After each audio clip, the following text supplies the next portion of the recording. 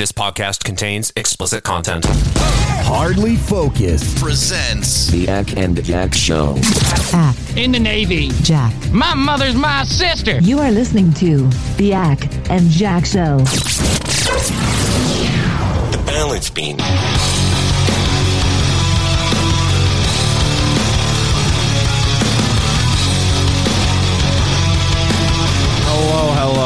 Hello, and welcome to the Acc and Jack Show. Chris Ecchiardi, Jack Gill. You can get us at hardlyfocused.com and accandjack.com, accandjack.com. Hey, Jack, how come your mom lets you have two URLs? AIDS! Yeah, that would explain it. Acc, good to see you. How are you doing? Good to see you. I'm doing quite well. How are you? I'm good. I saw the new Ant-Man film today. Yeah? How was it? It was quite cromulent, if I may use. And that's good, right? Cromulent means adequate. Okay. And don't you know, cromulent was a word that was invented on The Simpsons and made it into the dictionary. I actually did not know that. Yes, it's actually a word alongside embiggens in both. Embiggens and cromulent come from the same scene on The Simpsons.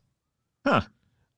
That's fascinating. It's between Mrs. Krabappel and Miss Hoover. They're arguing over the word embiggens, and one of them says that they don't like the word embiggens. The other one responds, why? It's a perfectly cromulent word.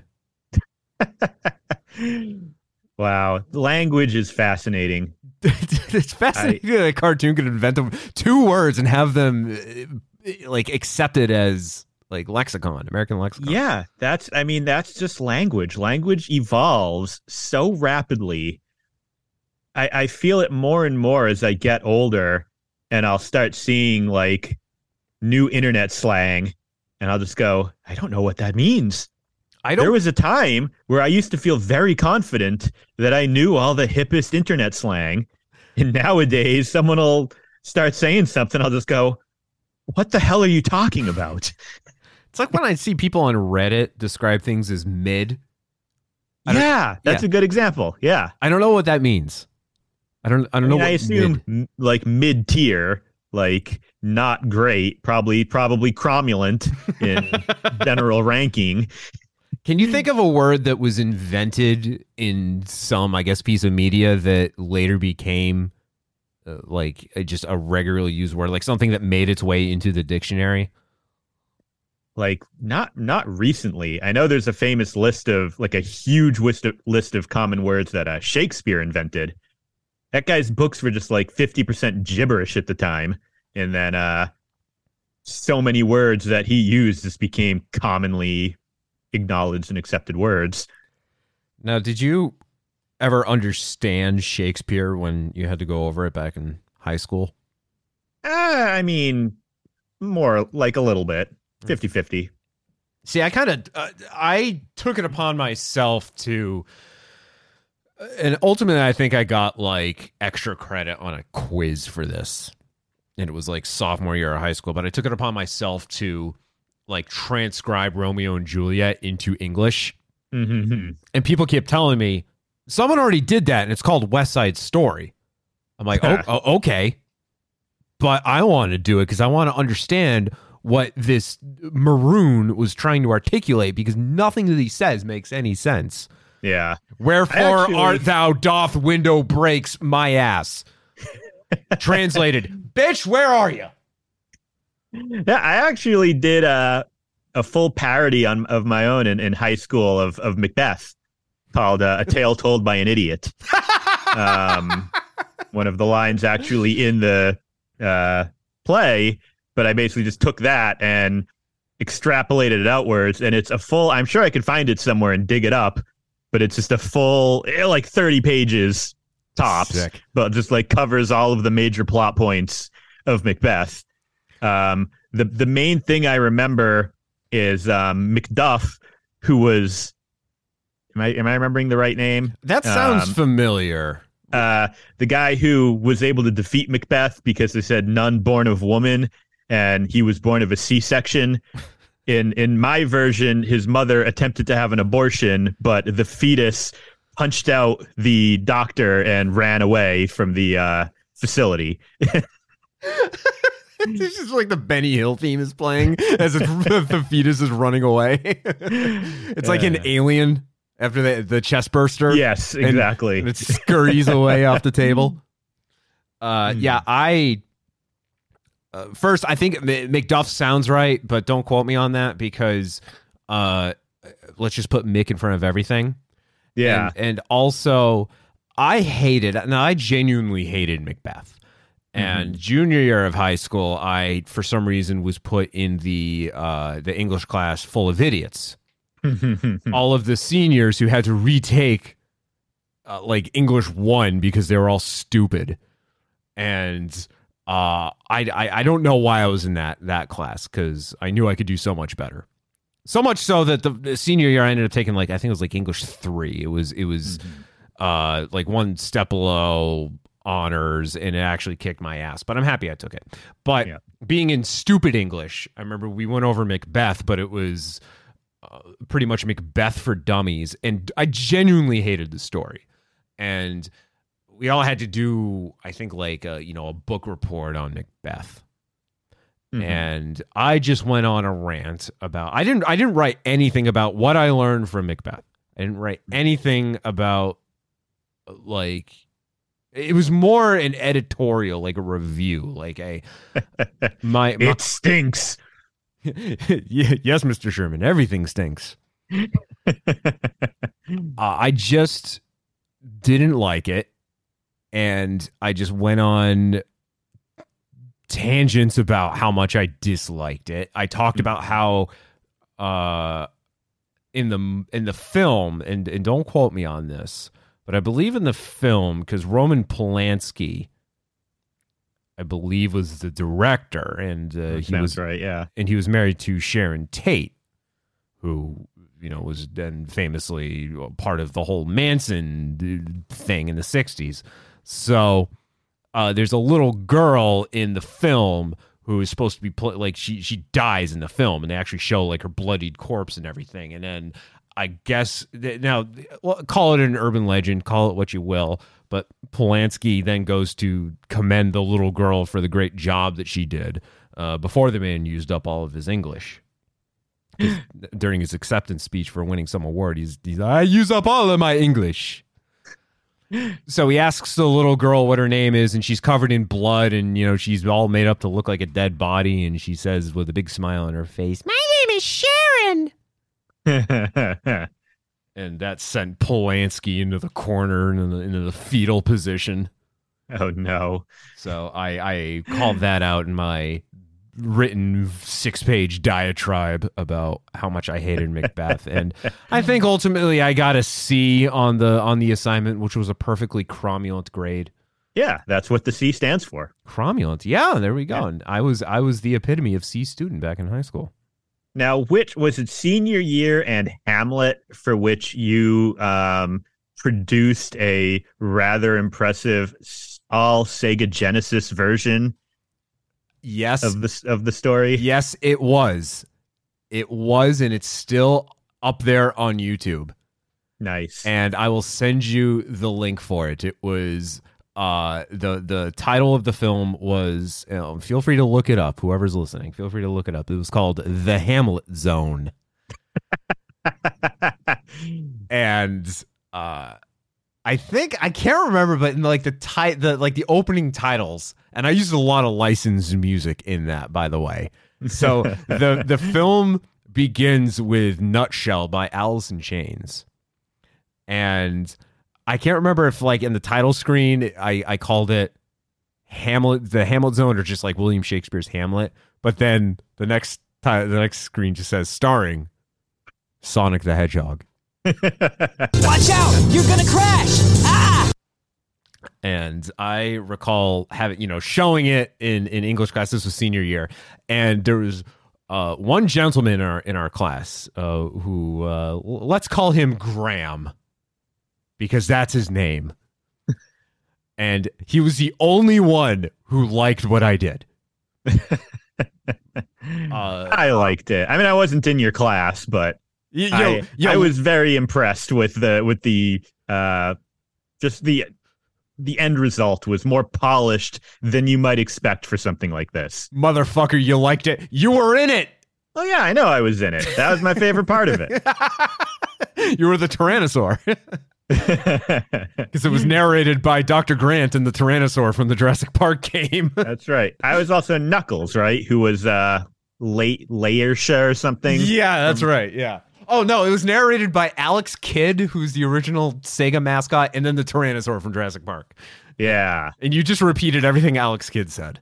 Yep. And then Stefan just was in it too, and Stefan just didn't give a shit, and he just recorded all of his lines like this. Oh, no, don't do it. Oh, God. Please, think of the children. Yeah, it's just like Stefan really put a lot of effort into it. Yeah. There's one line that actually got, it was the only line that got the viewing audience, I remember, to laugh, because of course, like, I'm showing it to the a class of 30 people, and I'm shitting my pants, nervous. Mm-hmm. By the way, I got a B on it because in nice. old Liza, our teacher, says, I don't know what this is, but you put a lot of effort into it. So the only part that got elicited hearty laughter from people was Kate was playing the mother. Like, I forget who Kate was playing, but she's like I don't like how you've been acting. You stay out of the Green Hill Zone.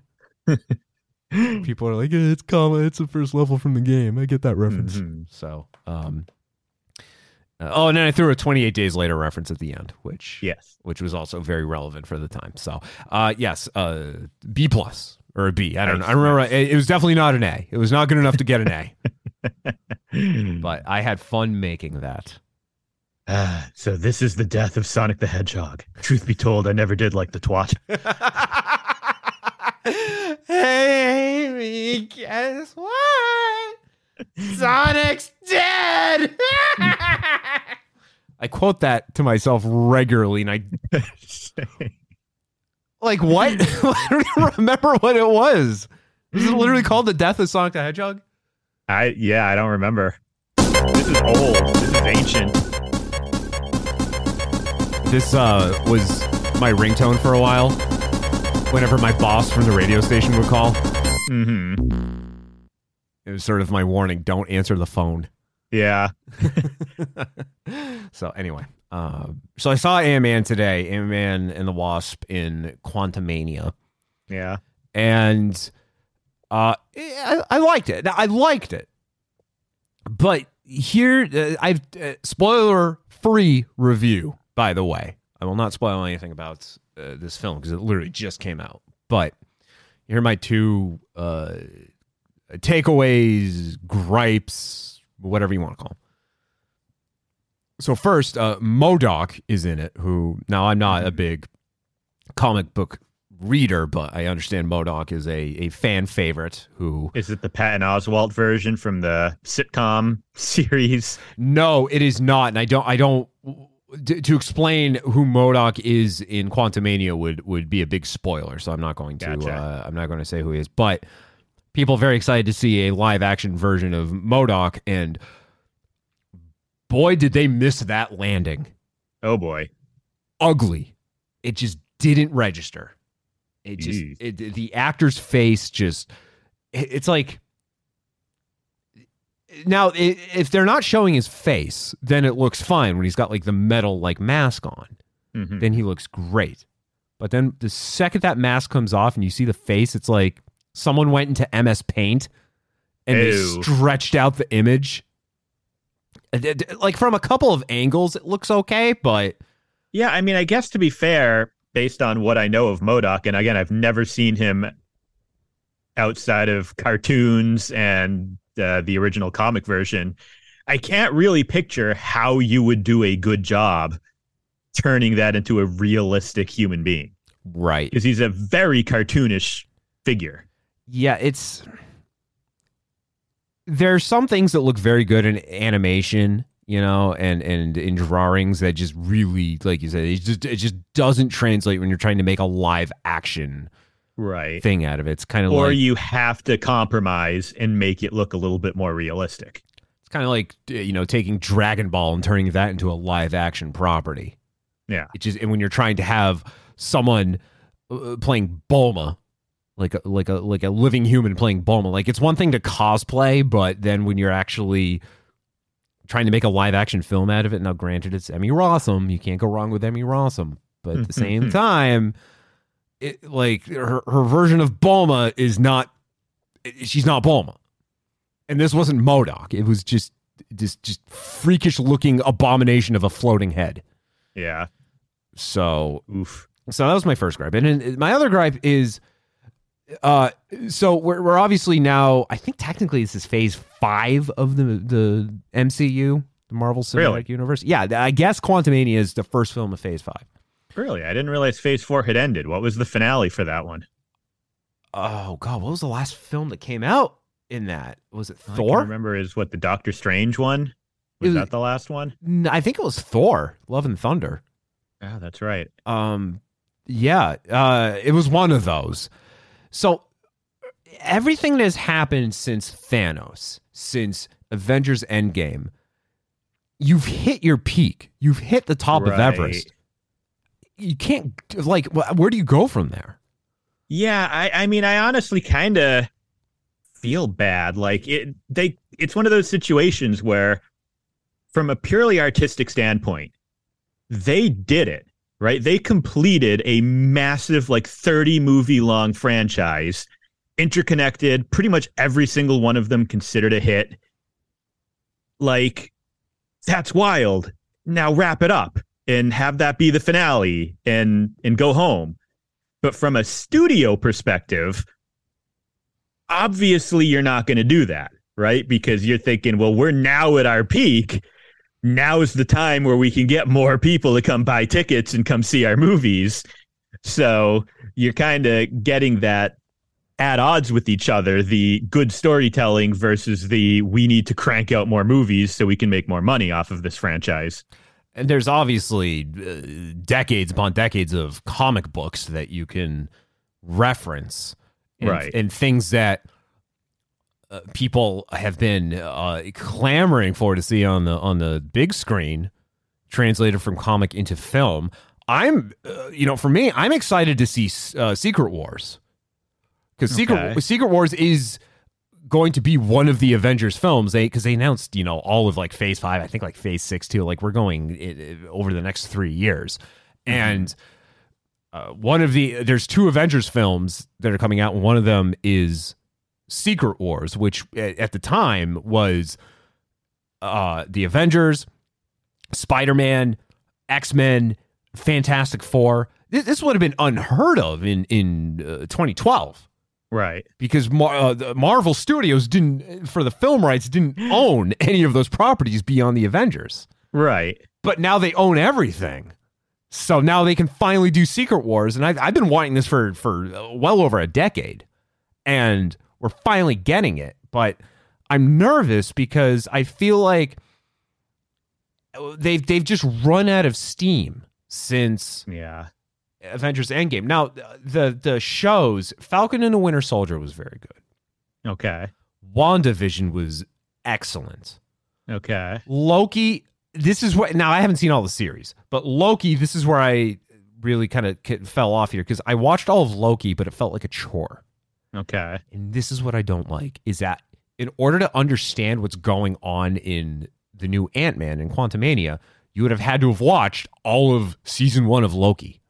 Right. Yeah, exactly. And to understand what was going on in Doctor Strange and the Multiverse of Madness, you had to watch all of WandaVision. Right. And those are what, like 8 to 10 episodes, an hour long each? Yeah. On one particular streaming service that you have to pay for. Correct. And yeah, I mean, that's sort of my perspective here.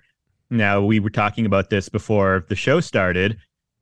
I have seen like the fewest Marvel movies of any human being alive, right?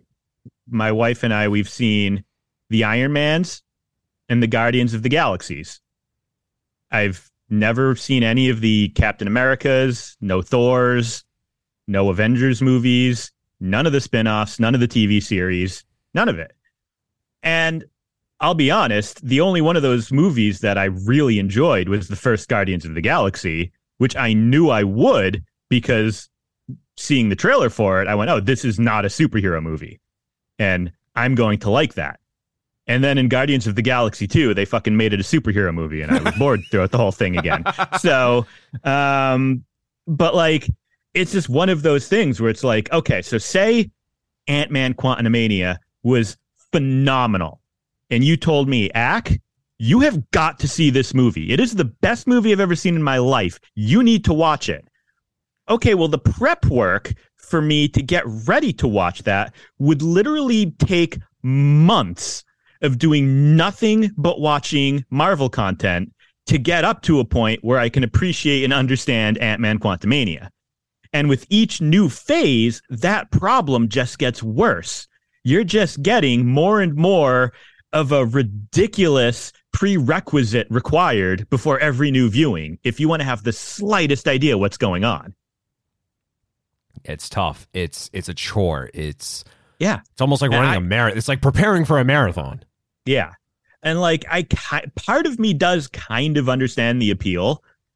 And then another part of me is just like, oh God, fuck that. Like, now when it comes to just comic properties, I was always slightly more into DC than Marvel. Sure. Not by much. I wasn't super into it, but I at least watched, like, mostly because of the cartoons. I loved Batman the Animated Series, Superman the Animated Series, and the Justice League series back on Cartoon Network. I enjoyed those as a kid. So I was always more familiar with the DC franchises than Marvel ones. Mm-hmm. With the recent announcements James Gunn just announced the next 3 years worth of DC movies. I'm watching this Twitter video, this like 2-minute video, as he explains every movie that they've got planned to come up. And I'm just thinking, this sounds awful. I don't want to do this. Why are you prepping me? Here are all of the things you're going to have to do to follow this story over the next several years. Why? Like, that just isn't something I have any interest in doing. I'll tell you this: the trailer for The Flash, which is finally coming out, that looks cool. Like, I hate what's his face, Ezra Miller. I'm sorry, what's their face? Yeah. As far as I'm concerned, that dude can introduce himself to a flying brick. Yeah. But the film looks cool, and it's got Michael Keaton as Batman in it. They're cool. They're doing their own multiverse thing, so I'll give that a chance. But now James Gunn, obviously coming from Marvel, now he's in charge of all of DC's stuff. They're putting a lot of faith in him. I mean, now I can tell you, Suicide Squad, the Suicide Squad, the more recent one. Yeah, that was excellent. We watched the more recent Suicide Squad. That one was good, and it was very standalone. Like, you don't have to have seen anything else around it to appreciate it. Same with the new, what was this? The Batman? Was that what it was called? The Robert Pattinson. Pattinson. Yeah, and what's interesting is that The Flash has Ben Affleck as Batman in it. Even though the Batman in addition to Michael Keaton. And then you have the Pattinson Batman, which is its own separate thing. So this is DC now. Yeah. James Gunn's going in trying to clean up this little bit of a mess that they DC created for itself by trying to do its own Avengers Marvel style universe. Right. But yeah, you're right about the amount of prep work that needs to go in to understand what's happening in all of the Marvel films, all of the phases. It's one thing because leading up to Infinity War and Endgame, it was all films. You didn't have to watch any shows. There were a couple shows here and there, but they were just spin-offs and they didn't actually contribute. You didn't need... Iron Fist contained no plot critical information to Avengers Endgame. Right. Those are completely separate. Like the Defenders, it's in that universe, but nothing that the Defenders does, with the small exception of Daredevil and... Daredevil, that's all I'm going to say. Nothing that they do ties into the like the films that lead up to Infinity War. So that was just films, and it was just what, 2 a year, and then 2 to 3 a year. But now for what we have going on, here's the other side of my complaints. These are the gripes I have. Is yeah, you have to watch all the shows. Okay, like I said, WandaVision, great, absolutely great. I loved WandaVision. It all leads up to Doctor Strange and the Multiverse of Madness, which was like. It was good. I liked it. It was a good movie, but it was not worth having to watch an entire series, right? To get to this point. It was whelming. Yeah. Here's the word again: cromulent. Yeah. It didn't need the build up that it had. Yeah, exactly. And sort of the same deal with Quantumania is that we didn't need the build up in Loki to get to this, and the new Captain America that's coming out, like you would have had to have watched Falcon and Winter Soldier to understand why there's a new Captain America. Right.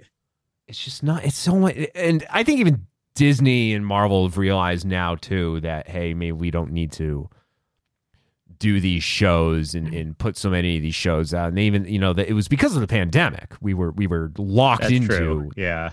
We couldn't go to the movies, so stay home and watch the shows. But yeah, it just I don't think Ant-Man and Quantumania was worth the build up from Loki, and then even still, I really feel like they're struggling to figure out what they're doing with the whole franchise going forward after Thanos. The big thing that they're really pushing now is the multiverse, right? And that's just like headache inducing. Yeah. Do you think that's too complex for the casual, like Marvel movie fan? Probably. And I also just I feel like the concept of a multiverse is almost feels like a cop out sometimes. Like I'm gonna reference the bad show is a good example of this, but I feel like if you're going to do a multiverse, the best way to do it is like Rick and Morty, where the premise is acknowledged to sort of make everything meaningless. Sure. Like, because, oh no, Iron Man died. Let's just pop over and get one of the 10 trillion billion identical Iron Men from one of the other timelines. Okay, we're good now. We have a new one. Yeah. Like, I just feel like the concept of a multiverse is too easily used for cop-outs that if you're going to go the multiverse route, I want it to be kind of like grim and bleak and bring into it that sense of, oh, nothing matters. And I just doubt that that's the direction that Marvel is going with it. It's similar to what Doctor Strange says at the end of Infinity War when he's like, look, I've seen hundreds of different like possible endings to this, and there's only one where we all make it out alive.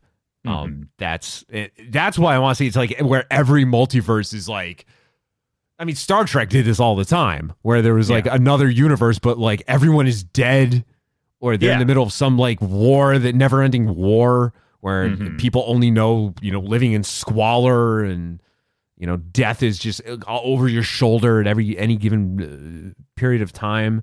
Yep. And yeah, the multiverse and time travel, those are crutches. Yeah. I also want to say, and again, this is coming from someone who has not seen either movie, and just going purely off of the commercials, the fact that both Doctor Strange, the new Ant-Man, also even I think one of the newest Spider-Man one, all the trailers look like they take place in just like a swirling vortex of, do you know what I'm talking about? Like every poster, every trailer, every commercial are the characters standing in a purely CGI green screened background that's just like swirling vortex number 7. That's exactly what it is. It's the camera, it's panned out, it's up, and it's just sort of that slow left to right as the world around them is like manipulating Inception style or exploding. it's just one of those, okay, the first time I was like, oh, that looks like it'd be cool. And now I'm like, oh, is this just every Marvel movie now? They just all do that. They all take place in the vortex. Yeah. The thing about Quantumania, too, is that it doesn't... Yes, it introduces who the I guess, the new main villain of the MCU is, and also introducing the multiverse and how this character, what impact this character has on the multiverse. But at the same time, nothing that actually happens in Quantumania, and again, no spoilers, nothing that happens in Quantumania does anything to move the franchise forward. It's just it's another day in the life of Scott Lang in the Pims. Like, oh yeah, you guys want to go hang out in the quantum realm for a little bit? But we did that last week. Yeah, there's just not it. Again, I liked it. I liked how they did it, but this was the film equivalent of this meeting could have been an email. Yeah, that's a good way to put it. But that said, I mean, it was nice to see Janet Van Dyne get a lot of screen time. Michelle Pfeiffer. That's all I'll say about that. Okay. I liked her casting for Ant-Man and the Wasp. I feel like she wasn't in it for that long, and she got quite a bit of screen time in this one. And also Catherine Newton as Cassie Lang, who's now the third actress to portray this character. She a good job. I mean, not her delivery was kind of very, very dry, but I think she held her own in that if she becomes like the next Ant, well, you can't call her Ant-Man, Ant person, Ant-Woman. Maybe she'll have a couple nieces and nephews and just be aunt. Thanks for listening, everyone. It's been great. So, Acc, when if you have the Disney Plus, and You don't. Okay, well then never mind. But and I love Ant-Man too. Ant-Man's one of my favorite. I like Paul Rudd. He did this show on Netflix that I really liked, and I'm bummed out because it's one of those shows that's never technically been canceled, but it's been like 3 years and they've never renewed it either, so it probably is never coming back. Called Living with Yourself. Okay. And it stars Paul Rudd and Paul Rudd as a guy who gets cloned, and the cloning process is supposed to kill off the original, but they fail to properly kill the original. So he wakes up in a shallow grave and goes home and finds a slightly better version of himself has taken over his life. And it's just like a really fun, really clever show that I enjoyed a lot. And so for that reason, I have a lot of admiration for Paul Rudd, because I'm pretty sure it was like his project. It's one of those like written, produced, directed, and starring Paul Rudd. Yeah. But I love Paul Rudd. I guess being Ant-Man is more important. Well, Ant-Man, like when they announced that Paul Rudd was playing Ant-Man, that was like people were very skeptical at that announcement because he's a comedian. Everything that he's in is comedy. And I mean, at the time, Edgar Wright was behind the first Ant-Man, and people were just very skeptical at his casting. And then that first Ant-Man movie ended up being phenomenal. And also that year, like 2014, 2015 was the turning point for the MCU films, where we already had the first Avengers and they already did the serious stuff. And now they were going more lighthearted. And now you were also introducing the superheroes that nobody was familiar with. Right. People didn't know. That's the Guardians of the Galaxy angle too. Yeah. That's yes, comic fans can go on and on about the deep, rich history and lore behind Rocket Raccoon, but to your average movie-going fan, LOL, funny little raccoon man. You know, like it's just meant to be like a goofy, weird choice for a mainstream, massive AAA movie. And it worked out great for the advertising. Yeah, because of Groot. Yeah, true. Yeah, Groot, like it's like what you're seeing right now with Star Wars and Grogu. Like everyone was obsessed with Baby Groot. I was taking those obscure characters that no one had ever heard of, and putting them into the limelight, and now, I didn't know who the Guardians of the Galaxy were. I thought Ant-Man was a joke. Yeah. And then I found out, I'm like, wow, there's a whole, this is a whole thing. And it turns out, and it ended up being my favorite, Ant-Man especially, ended up becoming my favorite property out of the whole thing. Yeah, I mean, he was crucial to defeating Thanos by crawling up inside of his asshole and then turning back into full size. Not even full size. He turns into Giant Man. Oh, that is the ending I wish we got. I know it was what everyone wanted, but that is what I wish we got. Not just turning into full size, but turning into Giant Man. See that colon stretch, baby.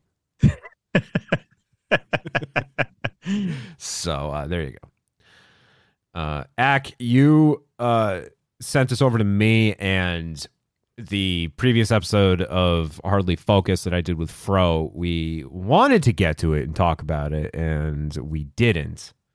Instead, we talked about Rick and Morty for like 45 minutes. Mm-hmm. But in Ohio, which is a state, by the way, allegedly, people tend to forget that there's a state called Ohio. It's like they've never watched the Drew Carey Show.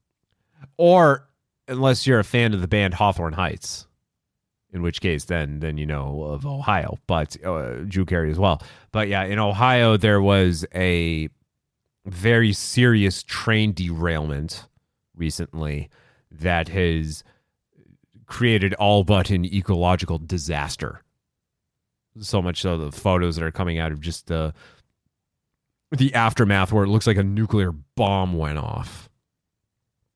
And as far as I understand it, it sounds like residents of the area where the train derailment happened, which a locale ironically called East Palestine.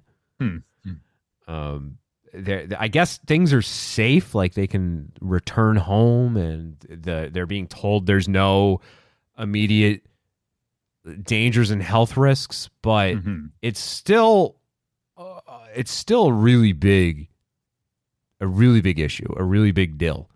And the thing that you're hearing a lot of people say is that you're not hearing about it on the news, and that people aren't talking about it.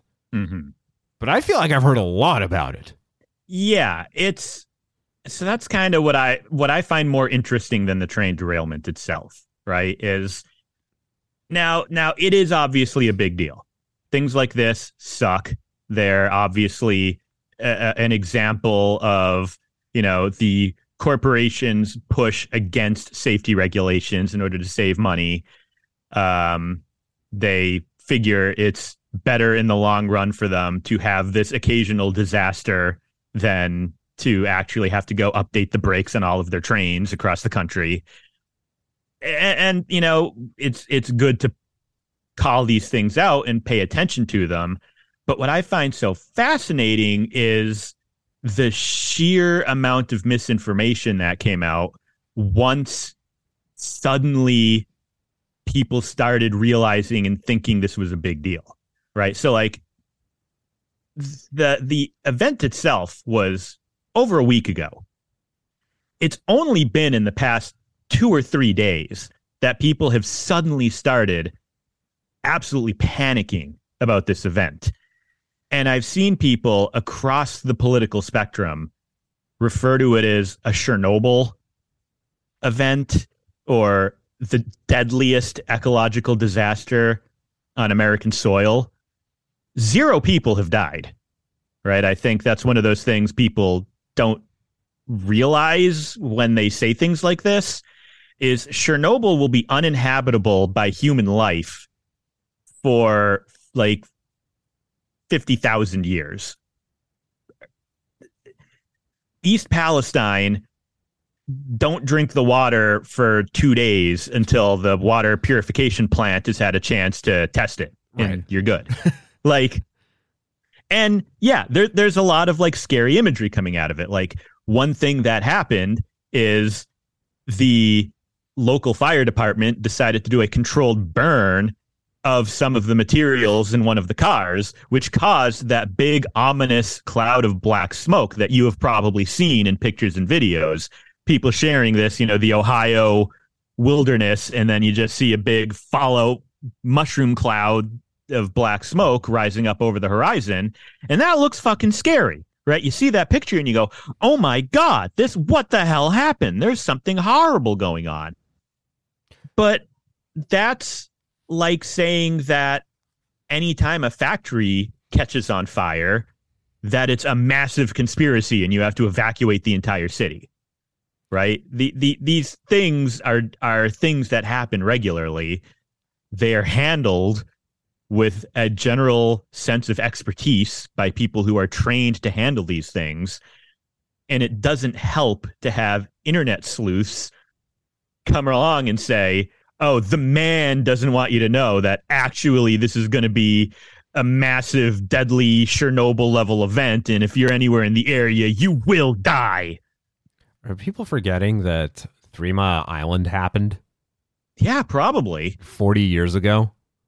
I mean, yeah, people have no memory or sense of people just don't really pay attention to things, right? So I even just saw, like, yesterday, a factory in Florida caught fire. And there's this account I follow on Twitter, if I may plug them. They're called Centrist Madness, and they are very entertaining. But they frequently will retweet, like, incredibly unhinged things. They'll find people just saying the most bizarre, insane things and just retweet them just for a laugh. And this guy found a bunch of people replying, talking about this factory fire with, the United States must be under attack. This can't be a coincidence. First the train derailment, now this. What's going on? What aren't they telling us? And then this guy just sort of responds with, yeah, man, America never used to have fires. Well, that's something that I noticed is because this happened with the what do you want to call them? The UFOs, the things that have been, ever since they had that Chinese spy balloon. And then it seemed like for the following 2 weeks, how many things were being shot out of the sky that was being reported on by the news. Yeah. And then this train derailment happens around the same time in Ohio. And since then, there have been 2 other large-scale train derailments involving that have been materials. Reported on in national news. So is it like, obviously these things happen. According to the NTSB, I think it's like there's 1,000 train derailments reported every year. Yeah. Is it just now because of the thing that happened in Ohio that all of a sudden we're going to care about it? Exactly. Yeah. I mean, literally, yes. I did, because I saw some of your notes for the show. You had mentioned about, like, asking those questions. So I did make sure to look it up. And total freight derailments are currently at the lowest level they've been in decades. Train derailments have been happening as long as there have been trains.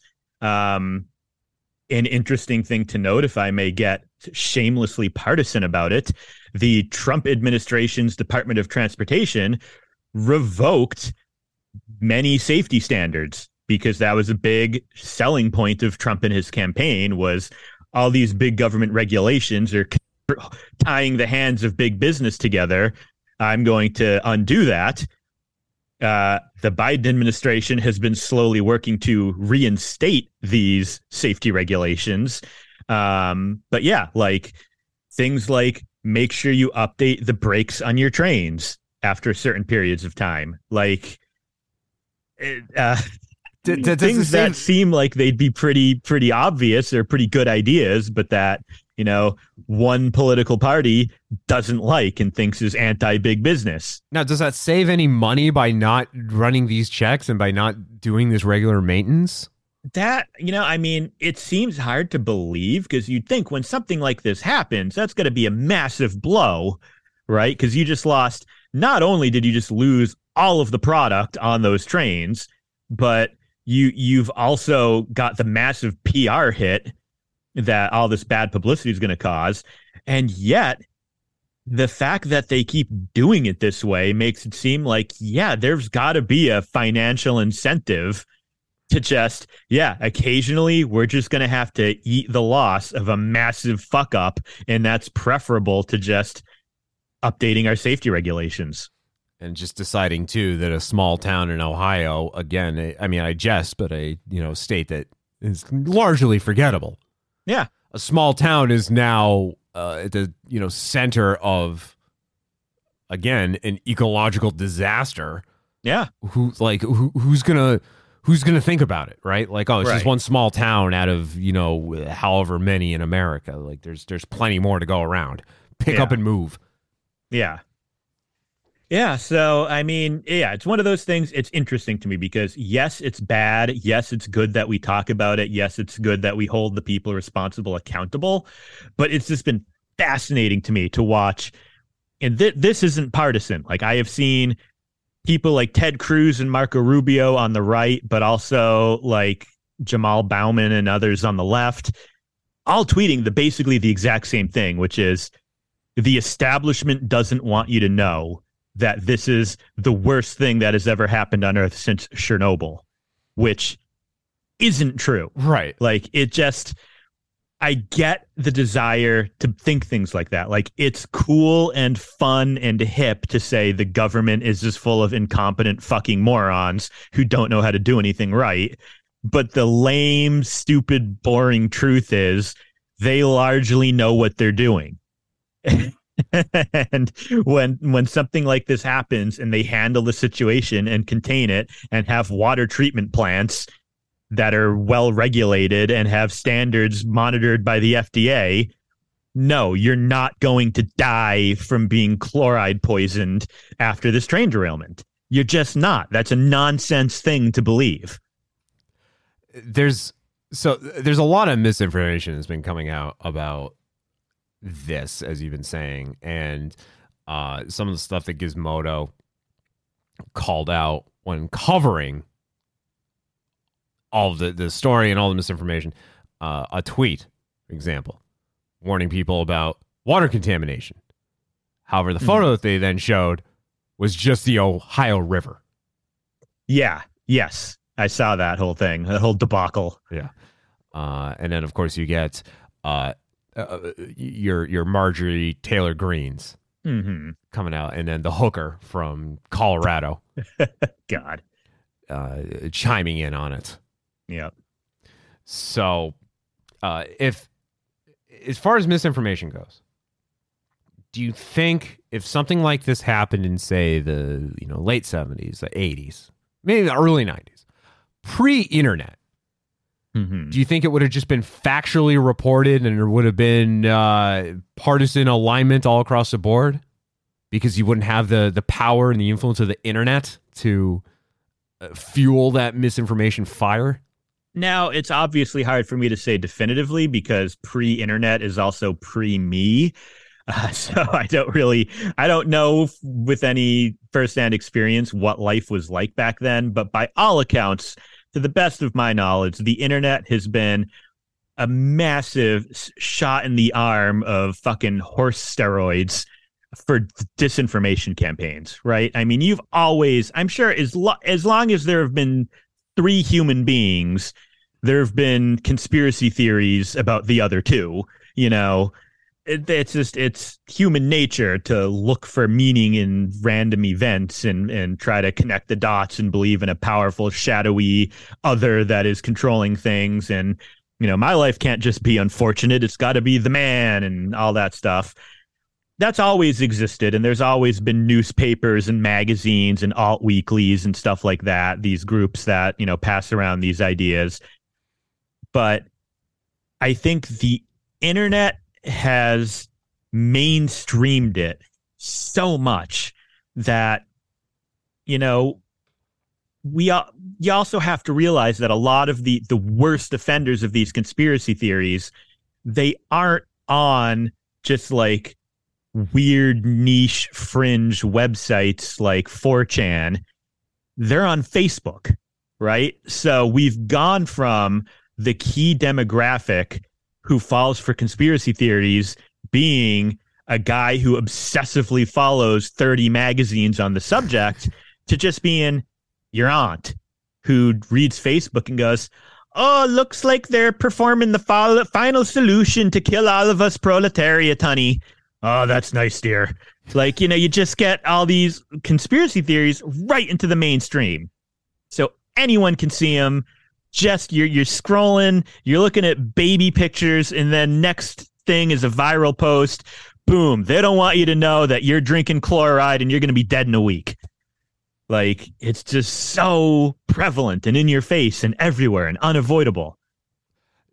Imagine if the Kennedy assassination happened in the 21st century. Mm-hmm. Because that's like thinking about the theories about multiple gunmen. Yeah. And all of that, all of the conspiracy theories about that assassination. Just like, what would the internet be doing if this happened in the 21st century? Well, the internet still has lots of conspiracy theories about that. Some of these big events, they withstand the test of time, right?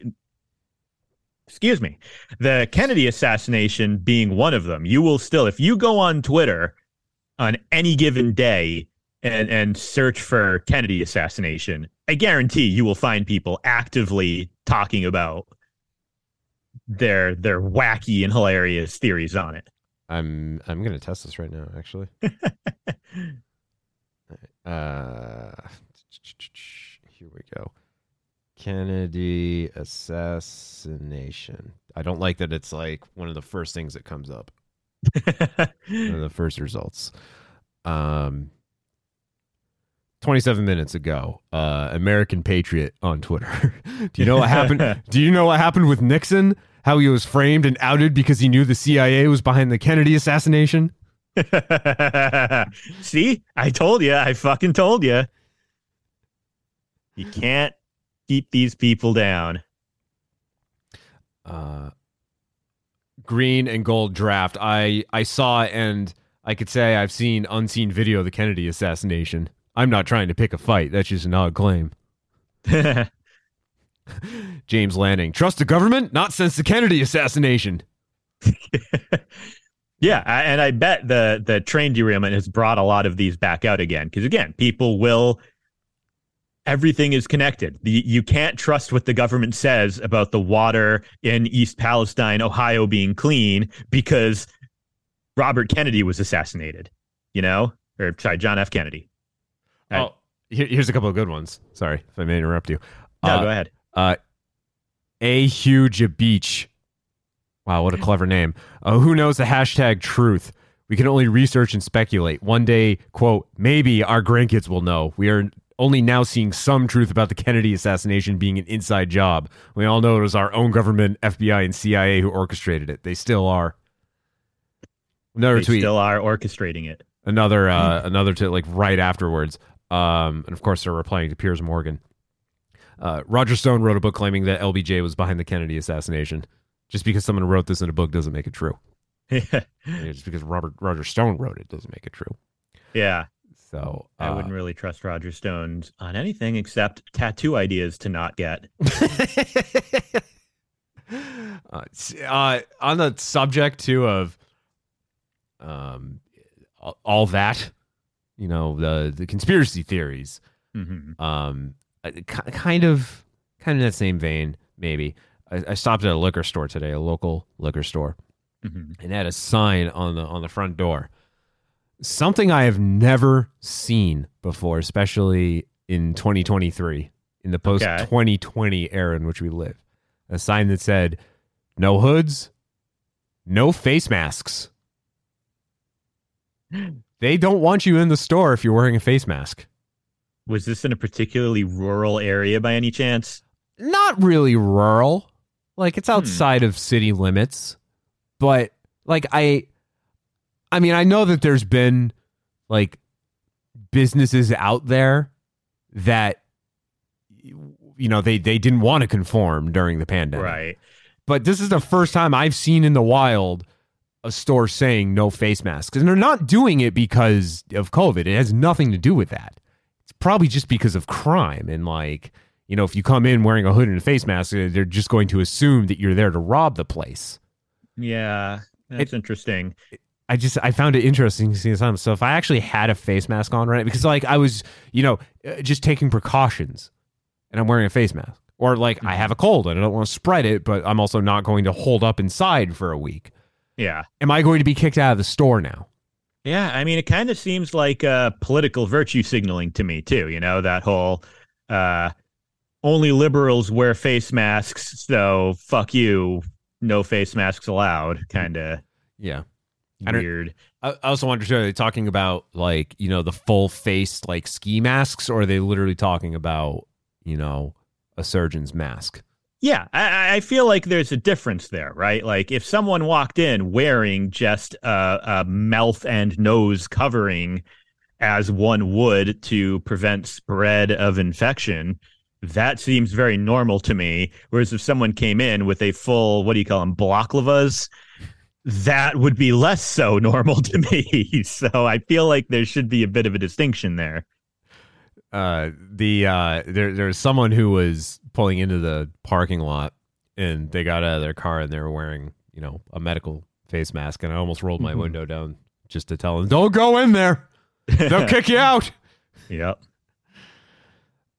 So that was I found that to be a wee bit fascinating today. Yeah, that is interesting. So what's that mean in Ohio now? You have to like walk around wearing like gas masks? No, absolutely not. No, you can breathe the air.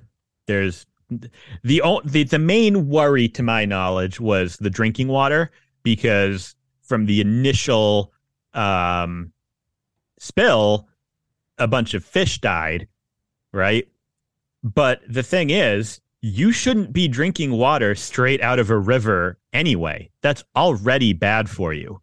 Right. So by the time the water gets to you, it's gone through a water purification plant. So the water is going to be safe before they let it get to you, unless you go stick your head in a river, which you just shouldn't be doing, whether there has been a train derailment near you or otherwise. Or you could go to Flint, Michigan and drink some of the water up there. Yeah, you can, because it's been safe and healthy for like several years now. It's safe. That's another. Safe and healthy brown. No, it's Flint's water has been clean for years. And that's just another one of those things that people like bring up still is like government incompetence. Like Flint still has unclean water. No, it doesn't. Like pretty much the year it got reported as being so terrible, they fixed it. And now it's just a meme on the internet that, oh, the government fucked up so badly they can't fix it. No, they fucked up so badly that they let it get that bad, and then they fixed it. Now, I will just admit my ignorance, because I thought it was still a problem. Yeah, a lot of people think that. A lot of people spread that information. You know, it's just one of those. It's bipartisan. You know, you see it on the right, you see it on the left. Is just that loving desire to just paint the government as completely incompetent. And I get that. I understand the desire to do that, because they often fuck up really badly and should be called out for that and held accountable when they do that. But they do, when the problem has been identified, usually work to address it pretty quickly. So just lying and saying that the problem has gone unaddressed for like a decade at this point isn't helpful. Meanwhile, our parents are working in conjunction with the Rand Corporation and the Lizard People in a fiendish plot to eliminate the meal of dinner. We're through the looking glass here, people. Anywho. Let's end with this, Acc. Calvin and Hobbes. Ah, yes. I know you're a fan. Of course. Who isn't? I was an obsessive fan with Calvin and Hobbes. Now, that's not to say that I do own every single Calvin and Hobbes comic strip ever made in a giant box set, but I've never actually gone through it. And from time to time, just based on Facebook pages that I follow, there will be a strip that comes up that I've never seen before. Yeah. And it's always nice to see that. Almost 30 years after it ended. But now, the strip ended in 1995, and then Bill Watterson, the creator, the artist, then went into recluse mode and has been rarely heard from since. Yeah, the few times he's done interviews, it's been a big deal.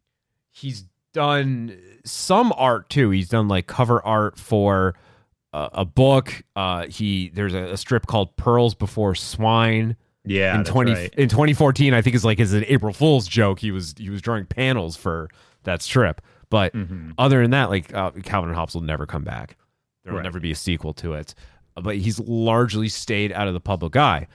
And it was announced this past week that Bill Watterson is releasing a book called The Mysteries, which he is writing, and the art, he will not be doing the art. The art will be by a guy named John Cash.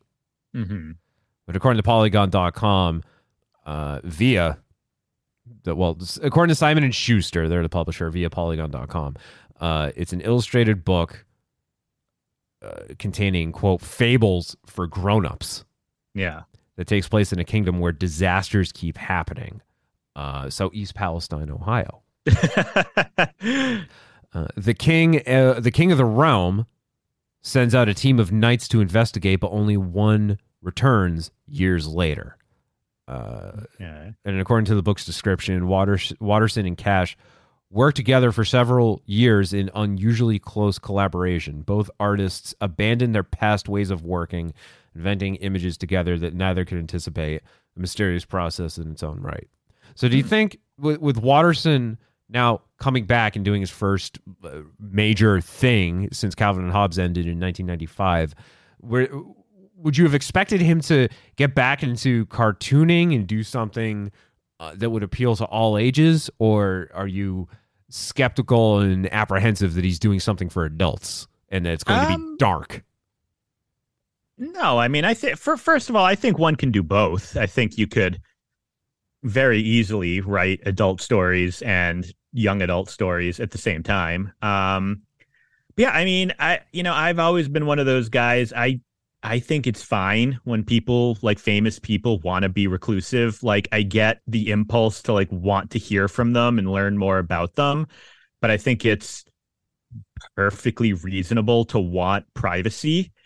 So I mean, if he does this and goes straight back to like doing nothing and just minding his own business, that wouldn't surprise me, right? Like, I wouldn't necessarily expect a return to the, regular project or a regular updated comic strip or anything just because of this. Yeah. Do you think his book or this collaboration that he's doing, do you think it's catering to fans? Say his fan base was like us when we were kids, and say it was all kids. It was, reading Calvin and Hobbes, for the 10 years that it was running.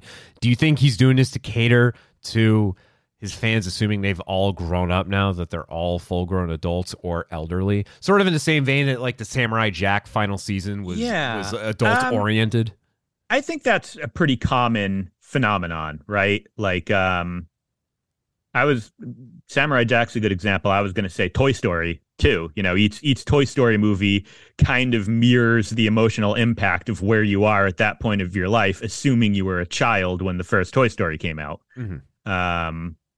And I think that's pretty common. I think that happens a lot. The people are going to assume, yeah, this was for kids then, but now it's going to be for people who are adults and nostalgic for it, not new kids who never saw the original and have no fucking idea what you're talking about. So yeah, it wouldn't surprise me if it was intentionally geared towards, because also, I mean, Calvin and Hobbes was kid friendly, but it was also kind of ageless, right? Like, it's definitely not something that an adult would read and go, oh, this is for babies. Like, it was deep, it was haunting, it was introspective. It had I remember there being comics where Calvin would go on and on for paragraphs about like the nature of being, and I as a kid was like, fuck is he talking about? It's one of those wordy comics. I don't like those ones. And as an adult, I'm like, oh wow, that's really interesting and really deep and really insightful. Like, so I think it's something that anyone could appreciate at any age. But yeah, I mean, I think it sounds like this new series is going to definitely appeal to that demographic. Yeah, really, really insightful. I mean, this kid's 6 years old and he's talking about like, his outlook on life and everything, it just how self-aware Calvin was as a 6-year-old. At 6 years old, I was having trouble wiping my own ass. Yeah. Yeah.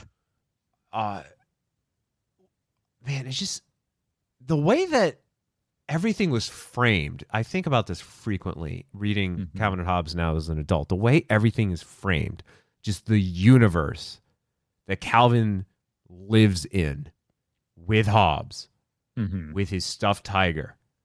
And then Calvin's parents, all they see is their rambunctious 6-year-old playing with a stuffed tiger. It's just like, that's deep.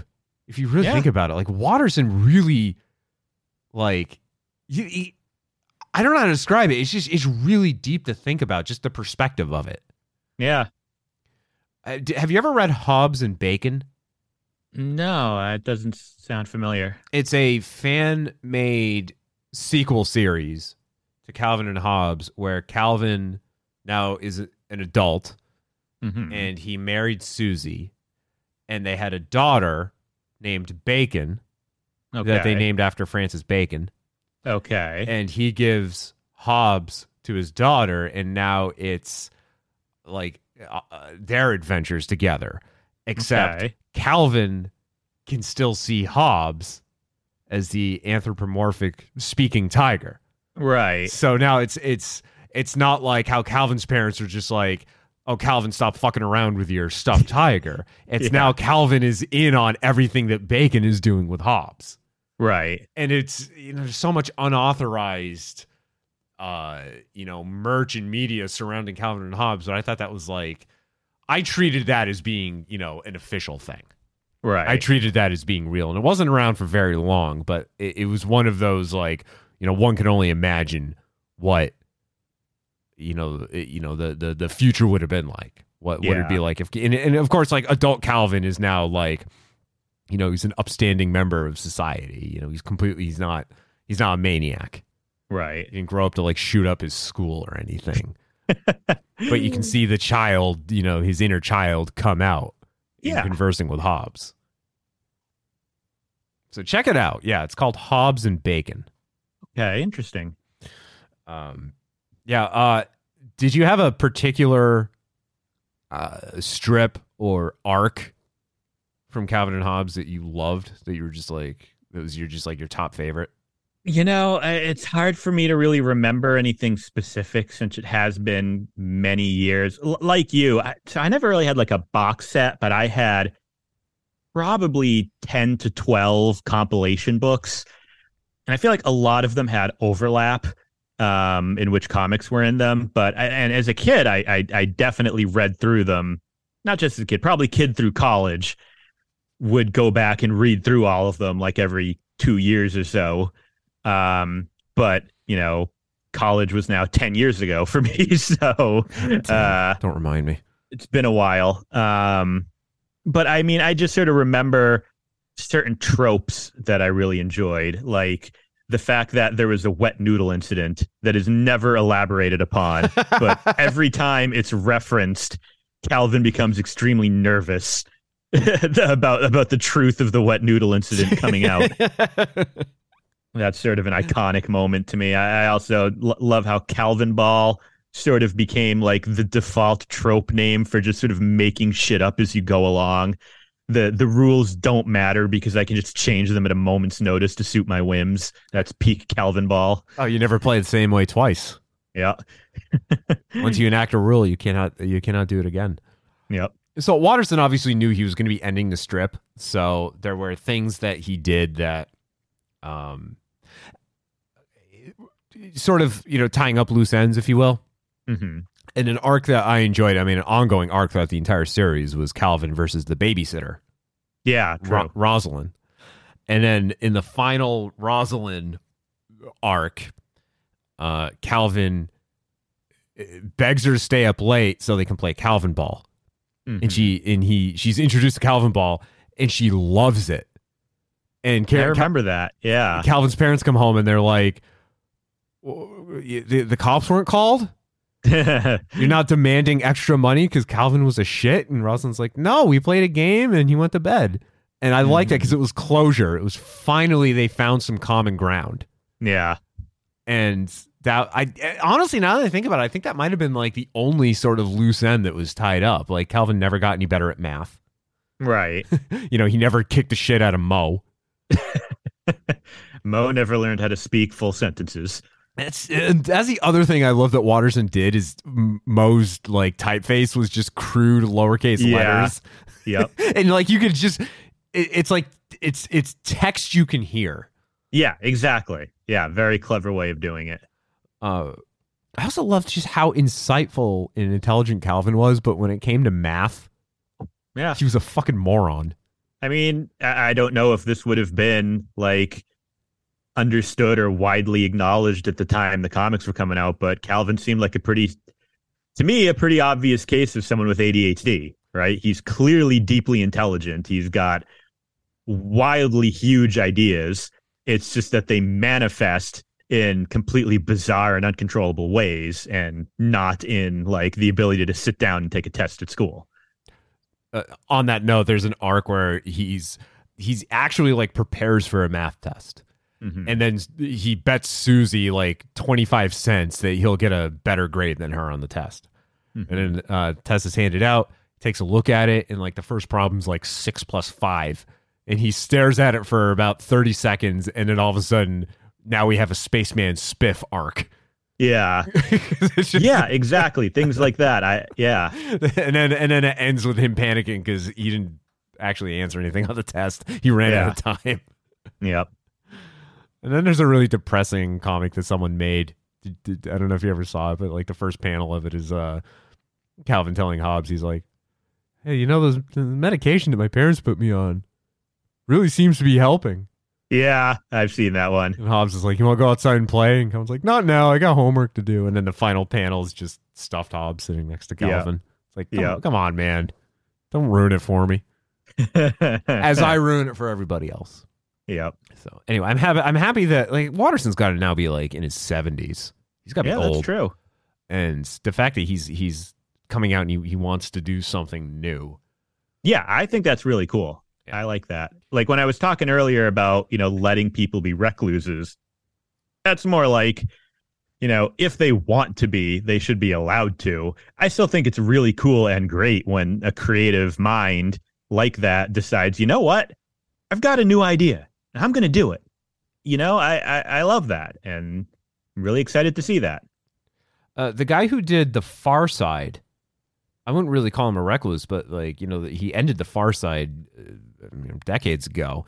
Mm-hmm. And then just a couple of years ago, started posting new strips to his website. And he's just like, just wanted to start doing comics again. Yeah. I don't know if he's still doing it, but he just, It's like, hey, I didn't want to sit on this forever. Yep. Although, like, I do respect Watterson also, too, for saying, like, with Calvin and Hobbes, he's like, I took it as far as I could take it. Yeah. I would be surprised if we ever saw, like, a more official Calvin and Hobbes strips or, like, a sequel set 30 years later or whatever. I don't think that's necessarily likely. But I think it would be very cool if he started doing other new projects. Yeah.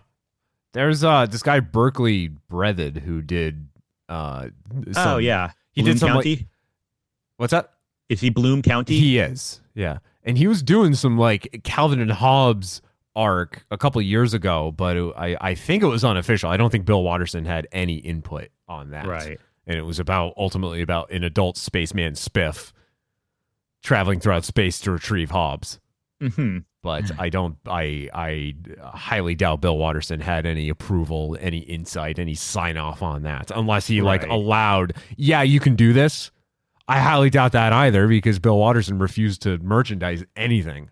Yeah, but he also, I mean, I don't really know what his contracts were, if maybe the newspapers or publishers owned everything, but like, I would imagine if he wanted to, he could be litigious.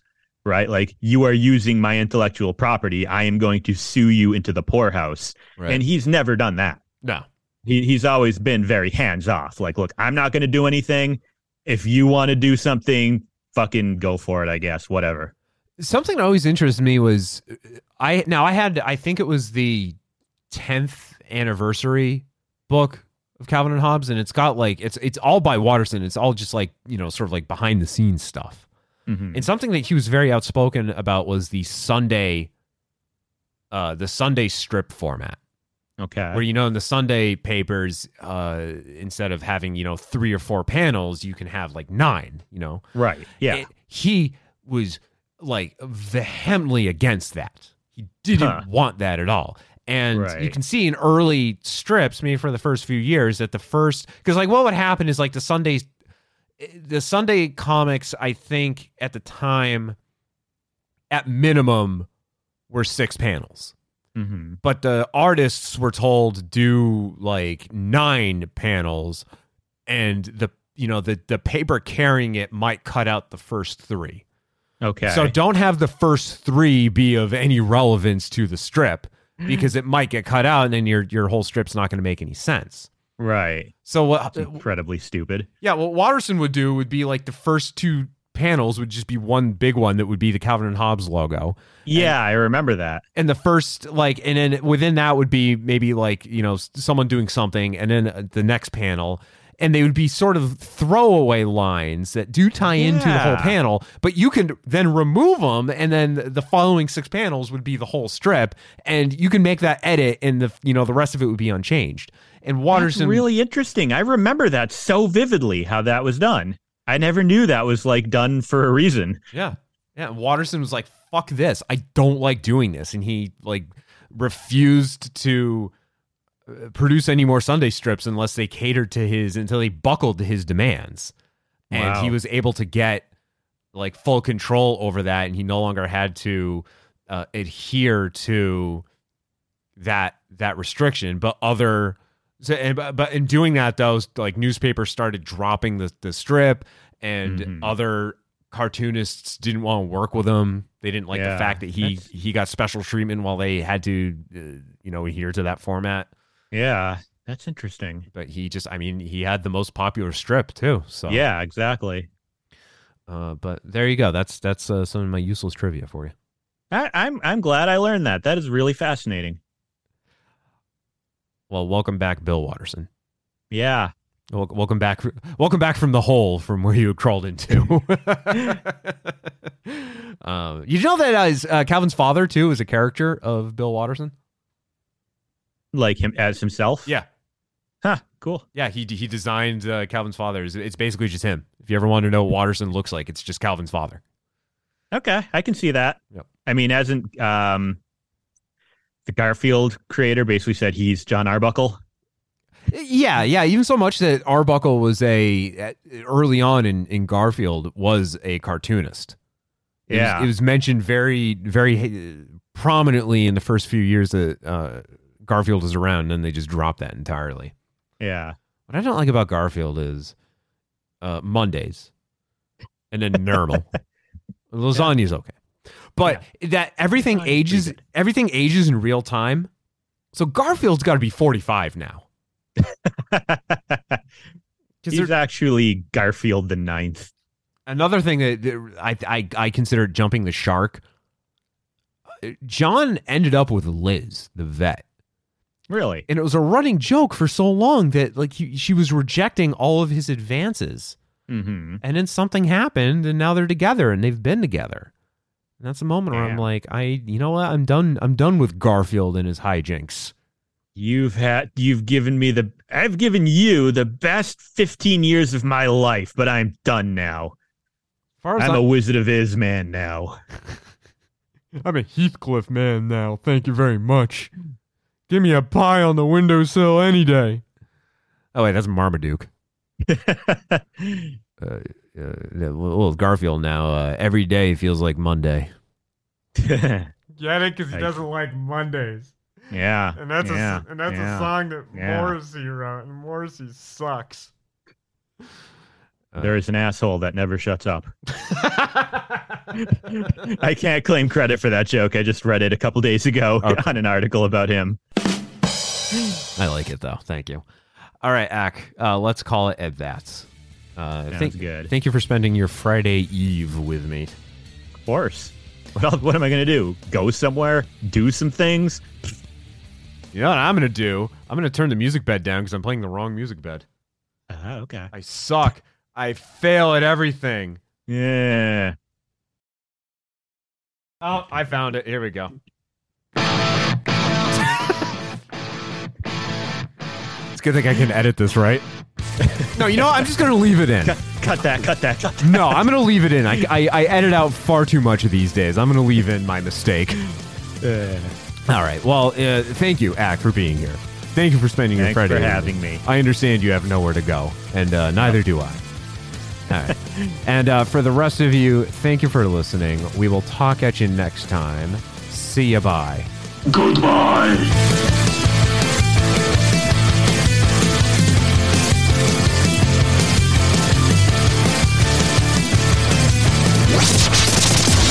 Privatization may not have happened.